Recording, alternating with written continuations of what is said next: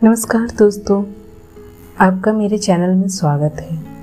आज हम फिर से चंद्रगुप्त मौर्य के जीवन शैली के बारे में बात करेंगे। हम लोग पहले के एक ऑडियो में हम ये सुन चुके हैं कि चंद्रगुप्त किस तरह से उनका उदय हुआ। आज हम उनके कुछ शासकीय जीवन के बारे में जानेंगे। जब वो सत्ता में आए तो उन्होंने किस तरह मगध साम्राज्य की स्थापना की और मगध को आगे बढ़ाया। आइए शुरू करते हैं।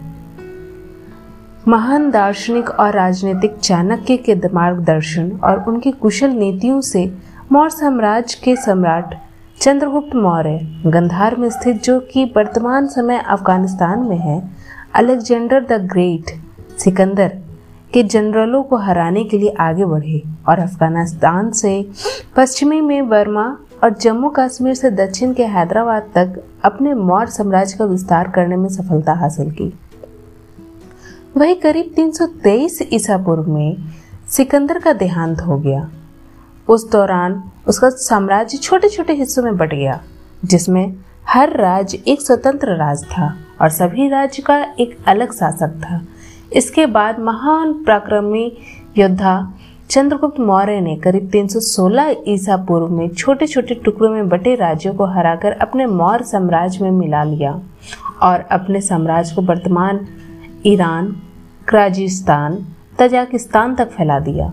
वहीं कई इतिहासकारों के मुताबिक चंद्रगुप्त ने अपने मौर्य साम्राज्य के विस्तार में रुकावट पैदा कर रहे मैक्डोनिया के 2 तानाशाह की निर्मम हत्या भी करवाई थी। इस तरह उन्होंने चाणक्य नीति का इस्तेमाल करते हुए करीब 305 ईसा पूर्व में चंद्रगुप्त मौर्य ने अपने मौर्य साम्राज्य को पूर्वी फारस तक फैला लिया था। वहीं यह वह वक्त था जब पूर्वी एशिया पर सेल्यूसिड एम्पायर के संस्थापक सेल्यूकस निकेटर का राज था। निकेटर अलेक्जेंडर का सेनापति भी रह चुका था। वही महान योद्धा चंद्रगुप्त मौर्य उस दौरान पूर्वी एशिया का बहुत सारा हिस्सा अपने अधीन कर चुके थे और वो बिना किसी लड़ाई झगड़े के इस क्षेत्र को अपने साम्राज्य में शामिल करना चाहते थे। इसलिए बाद में उन्होंने वहां के राजा से समझौता कर लिया, जिसके बाद पूर्वी एशिया पर भी चंद्रगुप्त मौर्य का सिक्का कायम हो गया। इसके बाद फिर मौर्य साम्राज्य एक विशाल और सुदृढ़ साम्राज्य बन चुका था और चंद्रगुप्त की गिनती दुनिया के महान शासकों में होने लगी थी। आइए जानें चंद्रगुप्त का विवाह। सेल्यूकस निकेटर के संधि के बाद उन्होंने अपनी सुंदर राजकुमारी का विवाह महान योद्धा चंद्रगुप्त के साथ कर दी। वहीं इसके बदले में सम्राट चंद्रगुप्त मौर्य ने निकेटर को 500 हाथियों की विशाल सेना दी, जिसकी इस्तेमाल निकेटर ने 301 ईसा पूर्व में हुई एक लड़ाई जीतने में किया था। इस तरह सम्राट चंद्रगुप्त मौर्य ने अपने अलग अलग टुकड़ों में बटे सभी गणराज्यों को एकजुट कर उत्तरी और पश्चिमी राज्यों पर अपने मौर्य साम्राज्य का विस्तार किया। हालांकि वह कलिंगा, वर्तमान में उड़ीसा, और तमिल साम्राज्य पर अपना शासन करने में नाकामयाब साबित हुए। हालांकि चंद्रगुप्त मौर्य के पोते एवं इतिहास का सबसे शक्तिशाली एवं महान योद्धा सम्राट अशोक के बाद में कलिंग और तमिल साम्राज्य पर विजय हासिल कर इसे भी अपने मौर्य साम्राज्य में मिला दिया था। इस तरह मौर्य साम्राज्य उस समय भारत का सबसे सुदृढ़ और विशाल साम्राज्य बन गया था।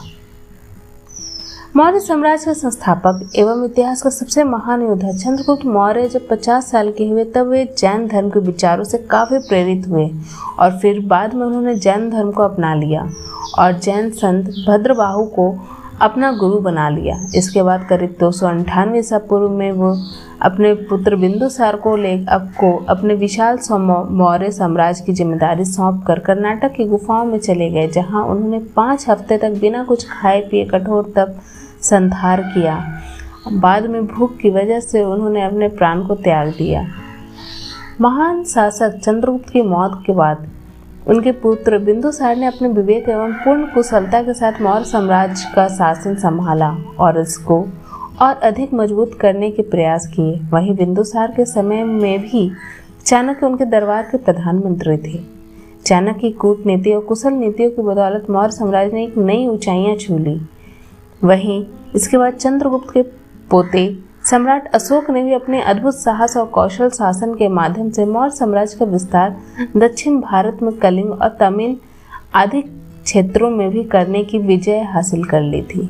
इसलिए मौर्य साम्राज्य के दूसरे शासक बिंदुसार को इतिहास में एक महान पिता का पुत्र और महान पुत्र का पिता भी कहा जाता था, क्योंकि वे महान सम्राट चंद्रगुप्त मौर्य के पुत्र और सम्राट अशोक महान के पिता थे। सम्राट चंद्रगुप्त की वीरता के किस्से आज भी युवाओं के अंदर एक नया जोश भर देते हैं और उनके अंदर आगे बढ़ने का जुनून पैदा करते हैं।